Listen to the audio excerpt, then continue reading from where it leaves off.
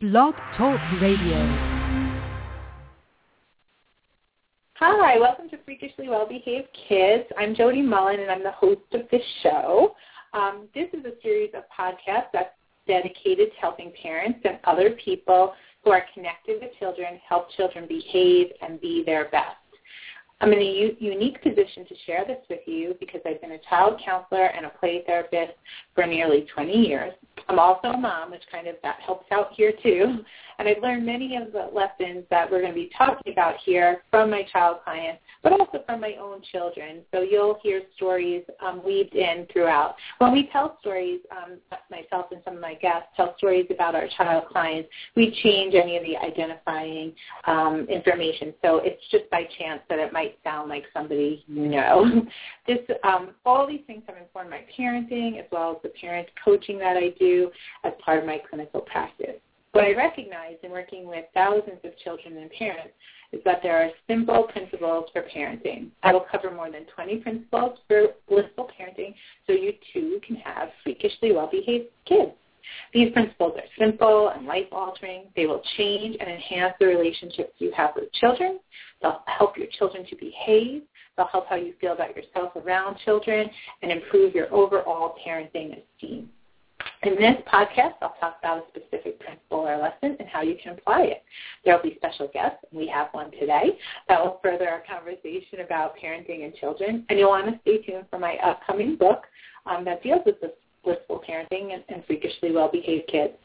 Check out my website at www.jodyannmullen.com and follow me on Twitter at Dr. Jody Mullen. Also, you can find out more about our Naughty No More workbook that I created with my kids and my husband to help kids make good decisions. It's available now, and it's easy to order and get your copy at www.integrativecounseling, that's one word, .us, or just by calling 315-342-9255. You can also follow us on Instagram. So, now that I got all that out of the way, I want to introduce my guest today. It's Penny Lupo, and she's my colleague and friend. Penny is a mental health counselor, a play therapist, and a yoga instructor. She's also a former early childhood educator and a proud mom of Aaron. Welcome, Penny. Hello. Hello. How are you today? I'm good. How are you? And I'm excited for our subject today. Penny and I did a podcast a couple of months ago that in our archive, if you haven't had an opportunity to listen to it, about helping kids through yoga.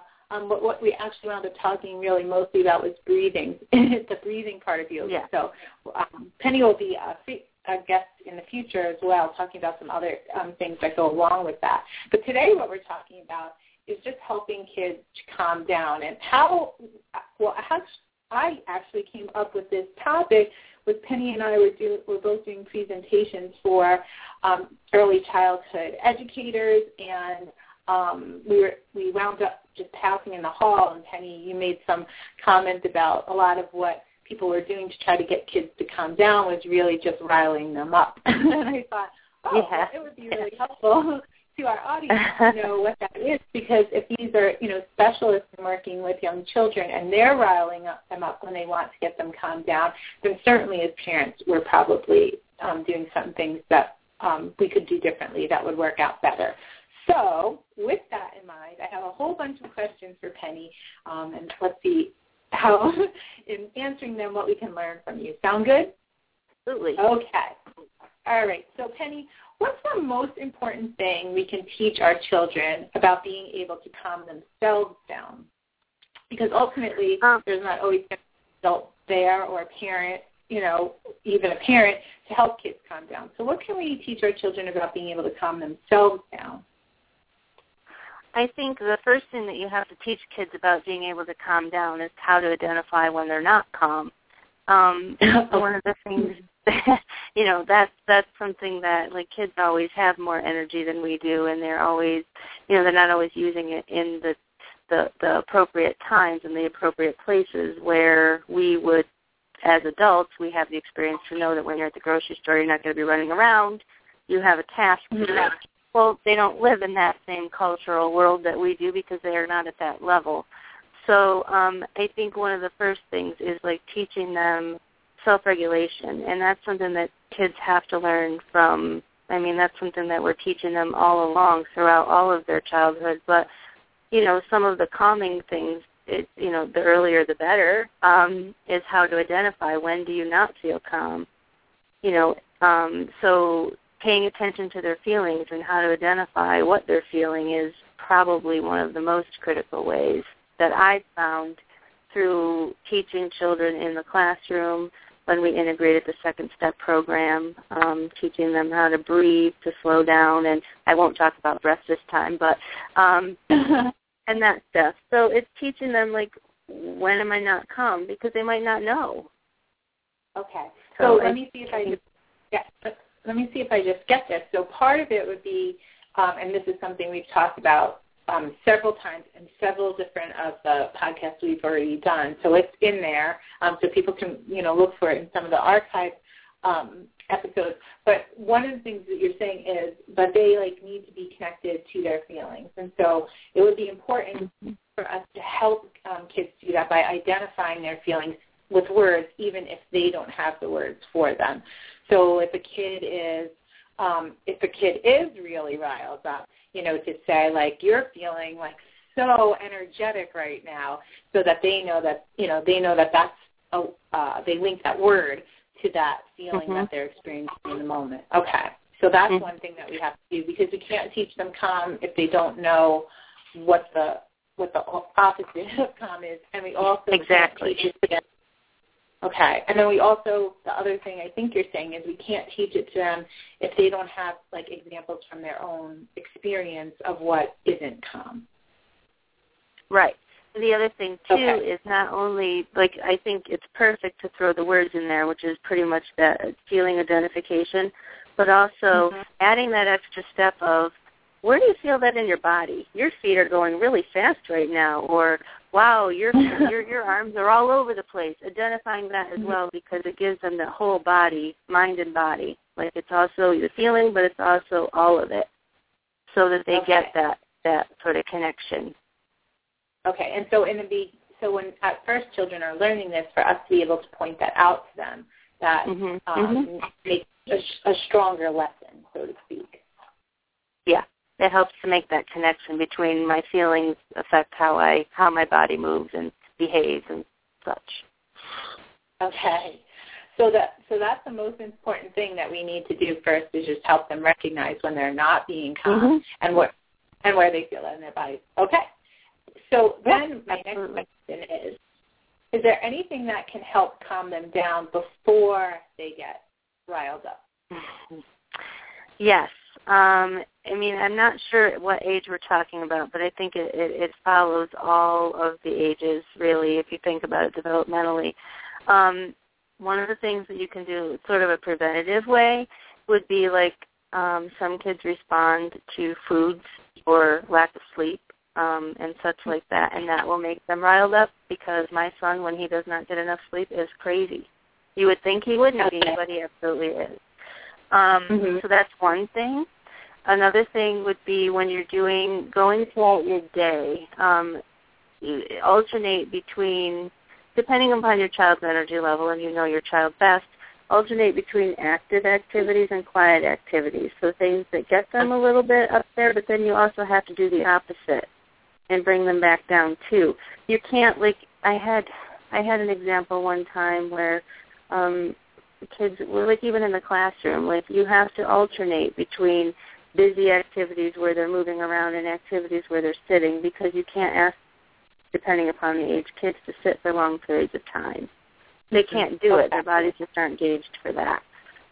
Okay. So that let me see if I got that right too, Penny. So that works out both developmentally, but also in specific for your own kid, and what that looks like in your kid. So again, it sounds like some of our observation skills, and that taking what we're observing as parents and teachers and other professionals who work with kids, taking that and then using that knowledge that we're gaining from our observation skills.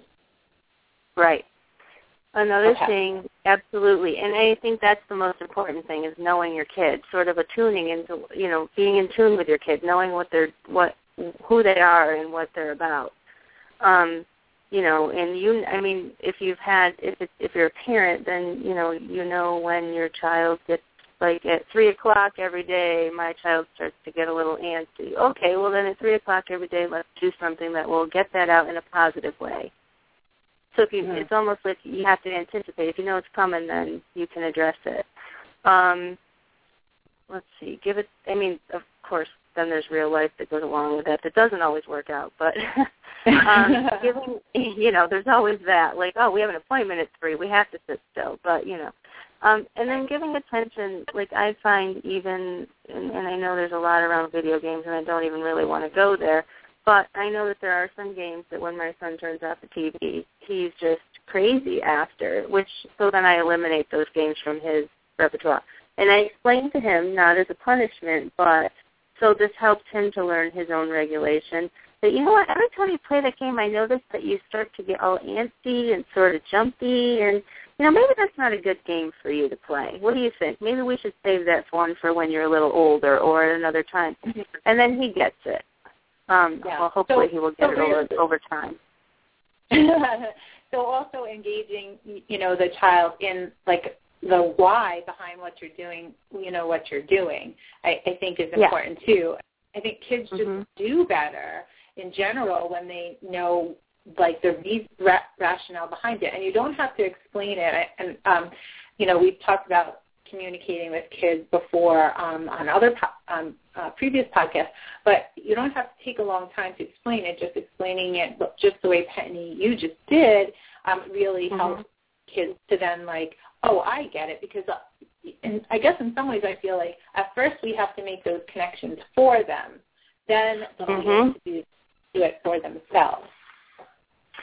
Exactly, because that's your ultimate goal. It doesn't do us any good to guide everything in their world without teaching them what that is so that they can then take that on themselves. So it's almost viewing it as a learning tool. Yeah. Okay. Yeah. And I think it is helpful because I know, both, more so with my son than with my daughter, but, certainly with both of them at times, there have been times that they get themselves so worked up, and then they can't, like they want, it's amazing because you can see they want to calm down, they just can't figure out how, and so I think like that's the part where as a parent or a teacher or, even a therapist, you have opportunity to help them and say, like, I can see that you need to settle down, and so here's some, let's, okay, we're getting this then. Okay. Absolutely. So being observant is one of the things that we can do, and we can, as parents and as teachers as well, sort of set some parameters around some of the activities they're doing or like times of day or things like that look like they get kids riled up, are the precursors to getting them worked up. Exactly. Okay, so let's get nitty-gritty then, Penny. What are some of the strategies parents can use with their children when they're already out of control and need to calm down? Okay, so one of the things that you can do is, I think what's most important, and I have sort of a mentoring sort of relationship with a person who is a creative arts, basically a movement therapist, Dr. Deborah Walsh. And one of the things that when I was working on my manual and doing some research, interviewing with her, was that she talked about, like, meeting the child where they're at. So meeting them at the energy level that they're at, and then sort of attuning to where they are and then bringing them down with them, like helping them come down that way. So if you have, and it's very counterintuitive because the first thing you want to do is be like, oh my goodness, it's really crazy in here, let's all relax. But it never works that way because somebody always gets too silly or too whatever, and then it just never really works that way. So one of the things you can do is sort of join in them in that, as long as it's not like, throwing things around and getting crazy, in a safe, logical way. Joining them in that place, if you're in a place where you can do that, and then, like, slowly bringing them down so that it becomes like a natural thing. a way I'm thinking about it is, well, I mean, the best example that I have, unfortunately, is again in my classroom, but that's a group of kids, so it's different. But because my son's not usually too crazy, but in a classroom, if it's I know, right? He's only crazy when we get him there. But like if you have a group of kids and like, so if they're crazy, then I actually, because of my influence of my understanding, whichever, was like I incorporated like fast and slow music. So you can do songs that are fast and you can do songs that are slow. And if you have iTunes, Palmer has music out there, and the song is literally called Slow and Fast. So, you know, the kids have to go really, really, really fast, and then they get to move really slow. And it's like playing with those opposites, and hopefully you end it on slow. So they're sort of coming down. You can, you know, with younger kids that would work because it's a very young way, you know, a younger kind of thing. You can do, if you're seeing that it's crazy, some of the things that I have done at home are having Play-Doh and clay at my disposal so that when I can see that he's having, you know, he's not, like I said, he's not too crazy, but there are days when, in the winter, when you can't get outside, it's too cold, and I can see that he needs more activity. I've bought like a kitty litter box and put, not necessarily sand, because sand can get really messy in the house, but like those beads that go inside bean bags, and let him play in there with his toys. That's like he gets that sensory experience. I don't care. It's not that hard to clean that up as much as it is sand. And just let them play in those kinds of things that keep their mind busy and their hands busy, but it's more controlled busy. That makes sense. I mean, one of the things that I've learned, you know, as a play therapist from the very beginning of my training, you know, is that play is how children learn everything. Like every single thing they learn through play, you know, initially. And so I think you raised a good point in just having opportunities for kids to play the way they play. So that means if you have a really, you know, if you have a really active kid, like you're saying, particularly in the winter, what can you do with them? You know, where if your child's really they're calm, you know, their level of calm is a little bit different. You might not have to have such a large gross motor kind of activities like the outdoor play. But what can you do? You know, I think you raised a good point in that, like, what can you do to help them play out some of this, you know, stuff so that they can recognize a way that is enjoyable to them too. Like if your way of calming down is enjoyable to you, like that's so great. Like my way of calming down is to go for a run, and I love running. So it's like such a nice like transition for me because I can do something that I know will help calm me down, but at the same time I love doing that. So, you know, and we can do that with our children as well. Other tips and strategies. Go ahead. That's okay. Your turn. I was going to say one of the other things that you know, of course, the best way we ever teach anything is just what you're talking about. If running is enjoyable to you, your kids are observing that. It's like that unspoken. You're modeling it. So having that model of you doing that for yourself is helping your kids to learn how to do that for themselves. It's like the hidden curriculum, so to speak, of the family or school, whatever you want to call it. You know what I mean? It's like that. Yeah, it's like that unspoken stuff that, you know.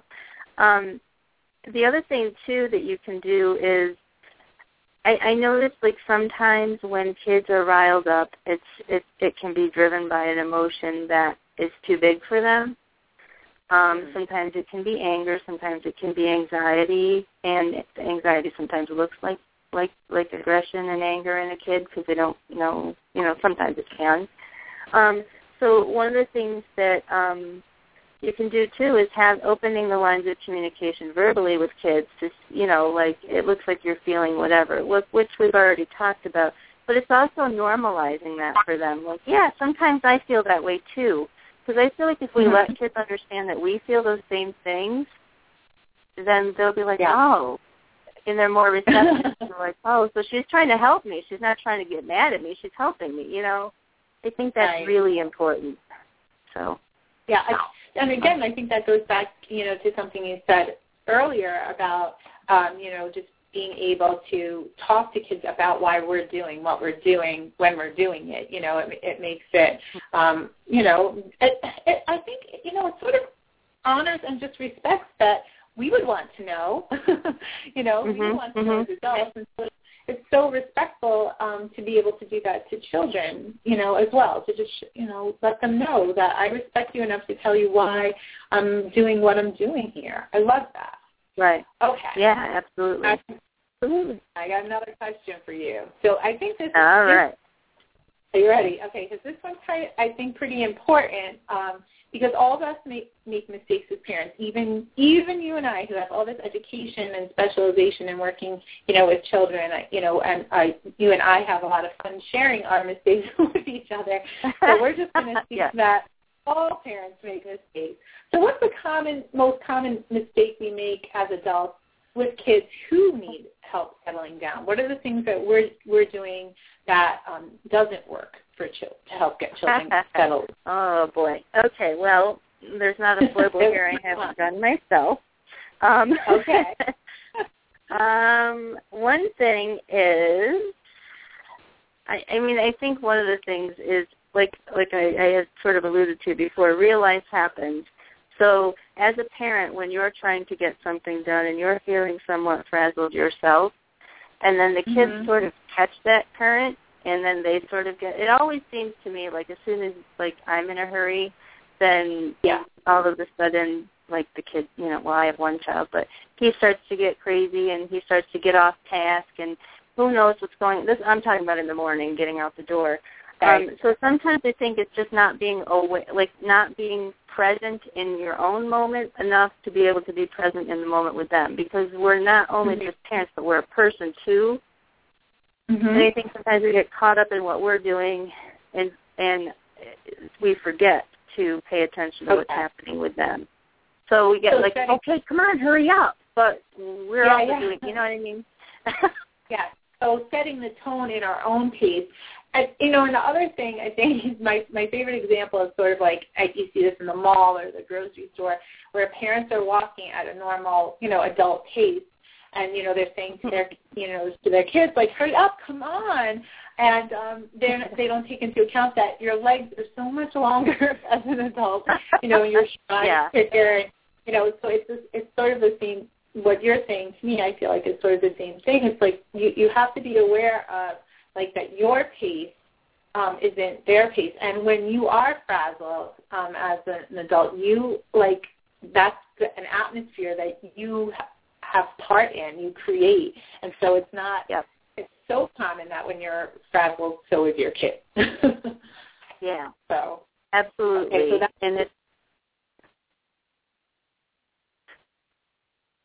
that's one mistake. So what are some other mistakes we make? I think for me, to tag up on that one a little bit too, is not paying attention to what's going on for the kid, because you know, just not being like, so maybe they're overtired and we are not paying attention to the fact that they look tired because we're just busy doing whatever and we're not looking at them, or maybe they're excited about something that's coming up. I mean, do you remember as a kid when you knew you were going somewhere cool, like an amusement park, like the excitement that you would get like the day before? You know, it's or having them sit a long time, like, you know, if you're at some appointment somewhere and they have to sit and then they have to get in the car and sit for another hour to drive home. I mean, all of those things. So it's just being, like, making sure that you know what's going on for them as well. You know, one of the things... Penny, go ahead. Can I interrupt you for a second? I just had this happen the other night with my son. He's 9 and he plays on a basketball team that my husband coaches, which we talked about a little bit in our last podcast. And they won an amazing game. They won. Last year they were 1 and whatever. They only won one game last year. And they were playing a team that hasn't lost a game in 2 years. And they beat them. And it was crazy.